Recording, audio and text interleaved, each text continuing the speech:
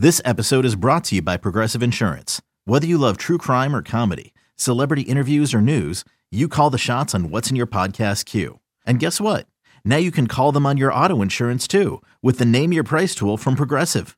It works just the way it sounds. You tell Progressive how much you want to pay for car insurance, and they'll show you coverage options that fit your budget. Get your quote today at Progressive.com to join the over 28 million drivers who trust Progressive. Progressive Casualty Insurance Company and Affiliates. Price and coverage match limited by state law. eBay Motors is here for the ride. Remember when you first saw the potential? And then through some elbow grease, fresh installs, and a whole lot of love, you transformed 100,000 miles and a body full of rust into a drive that's all your own. Look to your left. Look to your right. It's official. No one's got a ride like this. There's nothing else that sounds like, feels like, or looks like the set of wheels in your garage. With over 122 million parts, you can make sure your number one ride or die stays running smoothly. So there's no limit to how far you can take it. Brake kits, turbochargers, engines, exhaust kits, roof racks, LED headlights, bumpers, whatever your baby needs, eBay Motors has it. And with eBay Guaranteed Fit, it's guaranteed to fit your ride the first time, every time, or your money back. Plus, at these prices, well, you're burning rubber, not cash. Keep your ride or die alive at ebaymotors.com. Eligible items only. Exclusions apply. It's only a kick, a jump, a block. It's only a serve. It's only a tackle, a run. It's only for the fans. After all, it's only pressure. You got this. Adidas.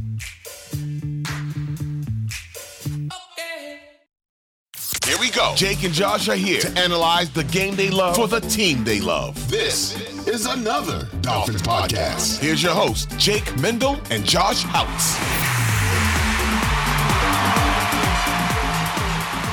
What is going on? Thanks for tuning in to another edition of another Dolphins podcast. As we prepare for Sunday Night Football between the Philadelphia Eagles and the Miami Dolphins, I find myself stuck wondering, is this game going to be won in the trenches? So to answer that question, it's been a little while, but I'm excited to have him back at Brian Cat NFL. Cat, it's good to see you, my friend. How you doing today? Doing good, Jake. Exciting season so far. Looking forward to the matchup here between the Eagles and Dolphins. Really a game between two very strong 5-1 teams. It's a little frustrating when I think about this matchup because the Dolphins have had, we know, a relatively easy schedule, but I kind of wish that their two strongest opponents weren't taking place in Buffalo and in Philly. Right off the top of my head, outside of like Kansas City, those two seem like the toughest places to go play. And then you add on Sunday Night Football on top of it, man. It's the scale seems a little weighed here when you look at those two matchups. Well, a lot of talk this week about how the Dolphins have only beaten poor teams, and the one team that they played against Buffalo, they lost. And look, two things can be true at once here. Is number one, the Dolphins are winning on by an average of 19 points a game, and that doesn't just happen. It doesn't just happen that you have the best offense in the league, at least statistically, by a mile. That isn't something that just happens because you played 5 bad teams. And I'd argue too that the Chargers and the Patriots, those two games at the time, were very difficult. Completely agree. So, but the other side of that too is 2 of the next 3 weeks, you've got the Dolphins play at the Eagles and the Chiefs in Germany. I think it is very important that they win at least one of those games, because if not, you look at the 5 games after the bye, you've got the Jets twice, the Titans, the Raiders, and the Commanders. So you got 5 easy teams after the bye. So if the Dolphins don't win one of these 2 games against the Chiefs or the Eagles, the whole narrative going into late December and January is going to be, yeah, but they really haven't beaten. They're 0-3 against elite teams. We don't want to be having that conversation. So they've got to win, to me, at least one of these 2 games against the Eagles and Chiefs. And I do think they'll end up doing that. It's so crazy. I mean, I completely agree with you, but I mean, in Buffalo, in Philly, then in Germany, it is not an easy hand to be dealt. I mean, I wish at least one of those games were at home just to kind of even the playing field a little bit. I got to ask you, someone special returned to the field on Wednesday. That's number 5, Jalen Ramsey. what was the first thing going through your head when you knew that, hey, the 3-time first team All-Pro is returning to that Dolphins secondary and won't be this Sunday, but in the coming weeks? Well, even I was surprised. And, after his surgery on his meniscus was complete and the timetable was December, I always eyed that first game after the bye against the Raiders. And then, the week after that, you've got the Jets on Friday night, because, hey, if they're saying he could return by December, I'm thinking, okay, well, it's Jalen Ramsey, great genetics. He's going to be back in late November. Well, it's October 19th now, and the 21-day window's open. So there's a realistic chance that he could play against the Chiefs. I don't think the Patriots game's in play, but who knows? Maybe he could surprise us again. But that first game against the Chiefs, or the Chiefs could be his first game back. And it would be not only a remarkable recovery, but very, very important to this team too, because as I've said many times on this show here, that cornerback spot, that second or third, or that slot cornerback spot, and the depth of cornerback overall is the biggest problem, not only on the defense, but the team. Oh, I completely agree with you. And this is a group that can, look really different in a few weeks. We've had Justin Bethel have to be an impact player. Kelvin Joseph is getting snaps. But all of a sudden, another player who's also coming back is Nick Needham, because that's another player who you could throw him in the slot. You're comfortable with him playing on the boundary. I wouldn't say he's as good, but having 4 capable cornerbacks and then Cam Smith waiting in the wings hopefully can find his way onto the field. I mean, this group, I think, can improve a lot in the coming weeks. You bet. And I'm hoping that we see Cam Smith in this game. If Xavier Howard is, he returned to practice today, so he should be a go. But if he isn't at 100%, and if he's struggling out there, then I want to see Cam Smith get in there, because the ultimate fear with a rookie cornerback, I go back to the preseason when I can't remember who it was, but Cam Smith bid on a double move, just pure inexperience from a rookie cornerback, and the guy took it 70 yards. And that's your fear in a game like this. And so I was fearful against like DJ Chark last week, a fast guy, vertical threat, that if you put Cam Smith in there, is he going to be a misstep away from the Panthers getting a 60-yard touchdown that otherwise would have been an incomplete pass? I had a little bit of that fear. But this week, A.J. Brown is a world beater receiver. He's one of the top 5-10 receivers in the league. Is he somebody that's just going to flat out burn by you? Probably not. So I think the Dolphins have a little bit more wiggle room in there to get Cam Smith on the field, and I hope they do. And the Eagles kind of feel like a team too, where you got to be able to tackle them. They have a lot of capable playmakers, especially on the outside. I mean, there's going to be a lot of situations where it's one-on-one in coverage, and you got to hope your guy makes a play. Kat, the reason I had you on today was to talk about the trenches. And to start things off here, there's a tone surrounding this Miami Dolphins defense that it hasn't lived up to par. And I completely agree with that. I think this defense has a lot of ways to go. But something I think is a little interesting is people talking about Miami's pressure rate, how often they're getting the quarterback. And you consider this group that's 6th in pressure percentage, 3rd in sacks, but just 18th in blitz percentage. They're sneaky better than we think at getting to the quarterback. We could debate on how good this group is, but why do you think that they're 3rd in the league in sacks, and we're kind of thinking this as a sneaky group when it comes to rushing the passer? To me, it all goes back to the Bills game, and that's the game that mattered so much, and that's the game where they didn't show up. I mean, the other games, I really don't have a huge problem with what they've done against the run. And I love what they've done against, in pass rush, because they're 1st in quarterback hits, 3rd in sacks for the season. They just didn't get it done against the Bills. And, some people will bring up their run defense. I see it as a situation where the Dolphins got run all over by the Chargers and Austin Eckler. And since then, they've been good against the run. I mean, they are, if you take out the Chargers game, you look at just the last 5 games, to opposing running backs, they're averaging 3.5 yards a carry in run defense. That's great. So it all comes back to the Bills game and why there is that stigma. And this is another game too, where they're certainly going to be put to the test, because the Eagles offensive line is comfortably a top 3 unit in the NFL. If Lane Johnson's out on the field. Lane Johnson has a high ankle sprain, listed as doubtful, but was at practice today. If he can get out there and play better than Jack Driscoll did last week at right tackle for the Eagles, that is a major thing for them to get back. So it's going to be a fascinating matchup on both sides of the ball because the Eagles are strong on their defensive line and on their offensive line. PFF doesn't count half sacks, which I kind of agree with. If there's two guys getting in on a sack, just give them both a sack. They have Zach Sealer, Christian Wilkins, Bradley Chubb, and Andrew Van Ginkel at 4 sacks apiece. Something that I thought was really interesting during that Eagles game is Jalen Hurts against the New York Jets last week looked pretty awkward, very uncomfortable in the backfield. I got to ask you, though, looking back to that week against the Chargers, the idea was, hey, there might have been a few defensive linemen that were freelancing a little bit, maybe trying to get their tackle instead of just filling up their lanes. Jalen Hurts, his biggest impact against the Jets was running the football. He had 50 yards on the ground. Do you feel this is a group that can kind of command or at least maintain that line of scrimmage, or do you feel they might get that, have that feeling they can get to the quarterback just to kind of get burnt or something along those lines? It's the argument is that you've got Jalen Phillips and Bradley Chubb for a reason, and they need to pin their ears back and get the quarterback. I don't see them playing in that style for the entire game, though, because look, Jalen Hurts is going to run the ball a lot. I mean, this is somebody who, on the season here, he already has 63 rushes on the season. So, 63 rushes divided by 6 games. He's carrying the ball over an average of over 10 times a game. And you can expect more of that. He wants the Eagles. Jalen Hurts is an embodiment of who the Eagles are. They want to beat you 5, 6, 7 yards at a time. And so because of that, running factors in. So if Jalen Hurts fakes the handoff and goes around the back door, you can't have Bradley Chubb and Jalen Phillips just trying to completely get into the backfield. They've got to keep containment on the outside, or else Jalen Hurts is going to bust a 20, 25-yard run probably several times.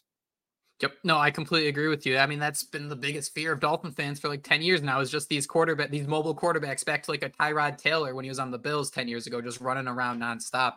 One of the most interesting stats I think about this Dolphins defense is they are at the bottom of the league with 2 interceptions. Jalen Hurts threw 3 interceptions last week alone. So you mentioned Bradley Chubb. You mentioned Jalen Phillips, who is actually going to be on a pitch count this week. Again, I think that Vic Fangio came out and confirmed that. How can the Miami Dolphins front disrupt Jalen Hurts into maybe forcing some throws? I mean, they love going with their bubble screen game. They love getting the ball out quick. So how can this defensive line really make Hurts maybe rethink things or hold the ball for an extra second, see something that's not there? Hey, it's Kaylee Cuoco for Priceline. Ready to go to your happy place for a happy price? Well, why didn't you say so? Just download the Priceline app right now and save up to 60% on hotels. So whether it's Cousin Kevin's Kazoo Concert in Kansas City, go Kevin, or Becky's Bachelorette Bash in Bermuda, you never have to miss a trip ever again. So download the Priceline app today. Your savings are waiting. Go to your happy place for a happy price. Go to your happy price, Priceline. The interesting thing is Jalen Hurts already has more interceptions this year than he did all of last year. He had 6 last year. He's got 7 this year. But, the Dolphins just flat out lining up and pushing around this Eagles offensive line is not going to happen. And that's more because of the Eagles offensive line than ours. I mean, look, PFF has them as number 2 in run blocking, number 5 in pass protection. And if not for Jack Driscoll last week, they'd probably be in the top 3 in pass protection for the year. So, they're the key for me is containment for the entire, because, the Eagles are going to get some yards throughout this game. The key is you can't just have those 15-yard run by DeAndre Swift, and then a 23-yard catch by A.J. Brown, and then they go all the way down the field.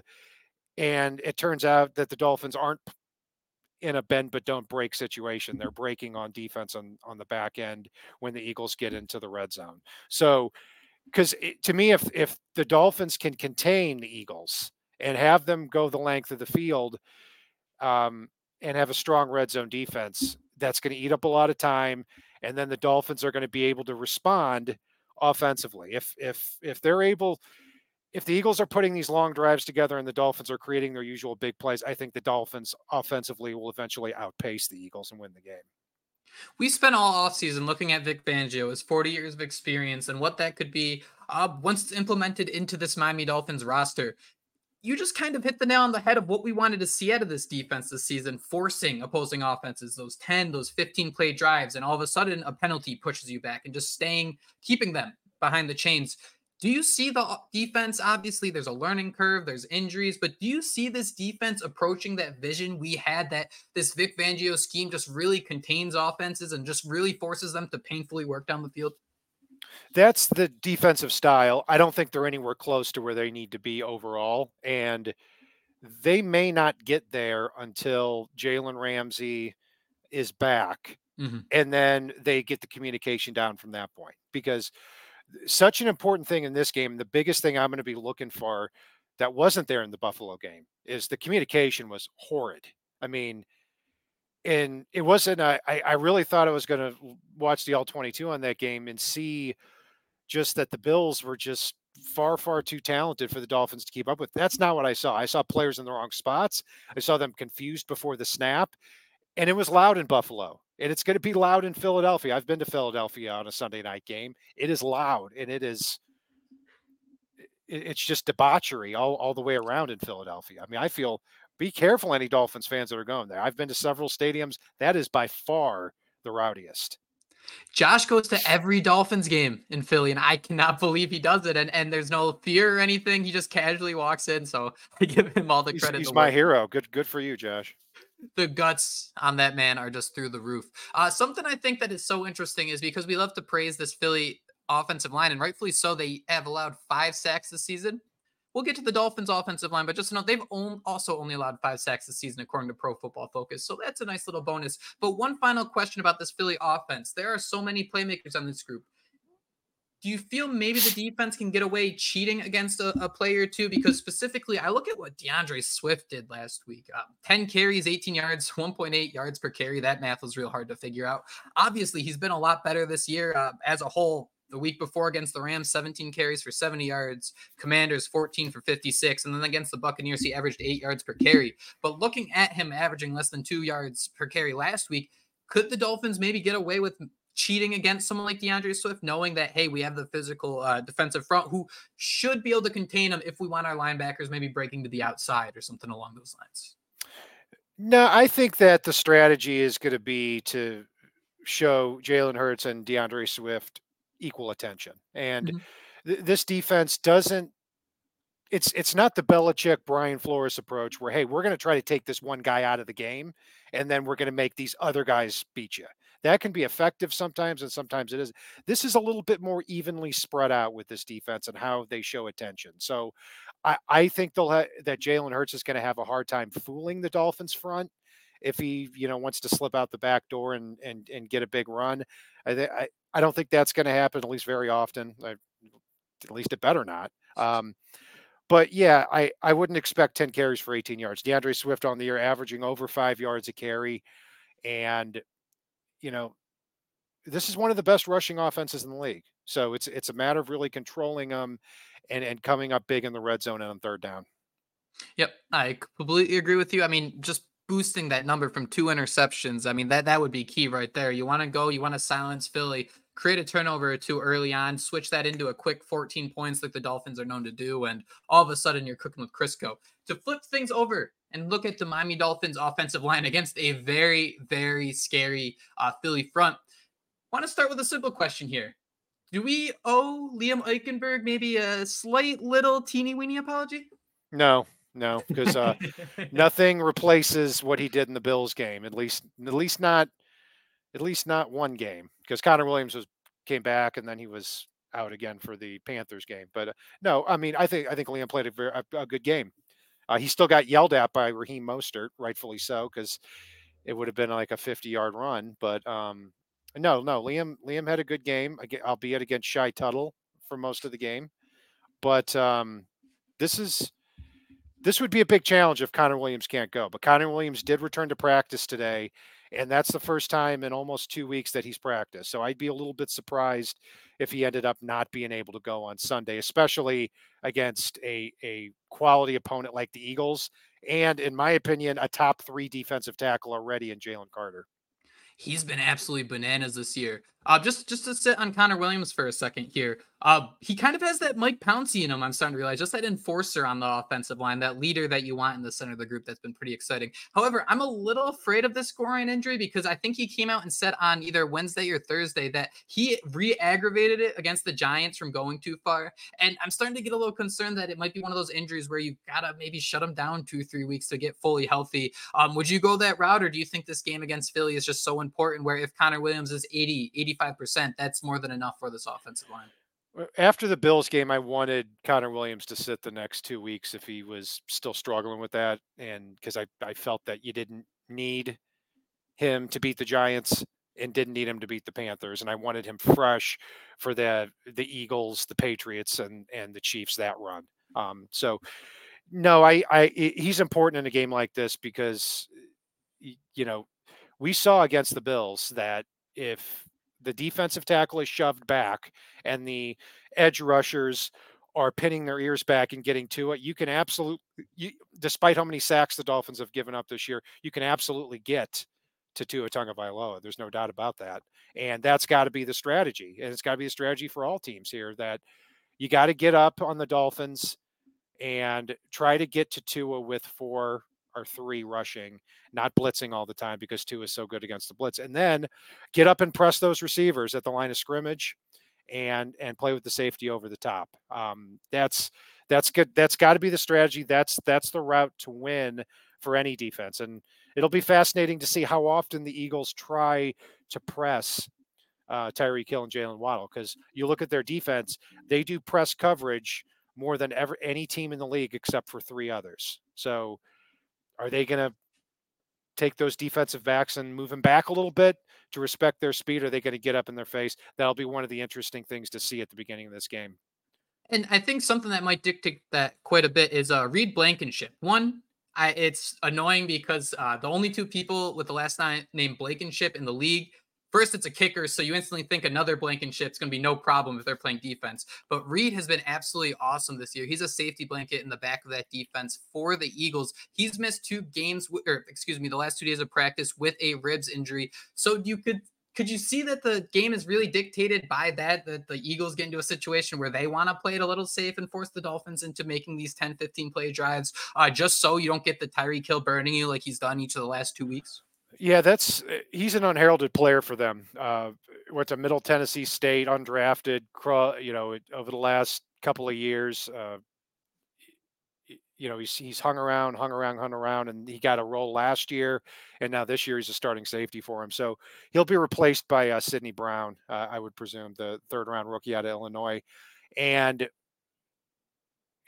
Brown is what I would call computer fast, but not as sudden as a Reed Blankenship. So that'll be an interesting introduction into what I believe is Sidney Brown's first start of the year. So I don't think Blankenship, though, is important enough where they've got to dramatically change things on defense, but he is a good player.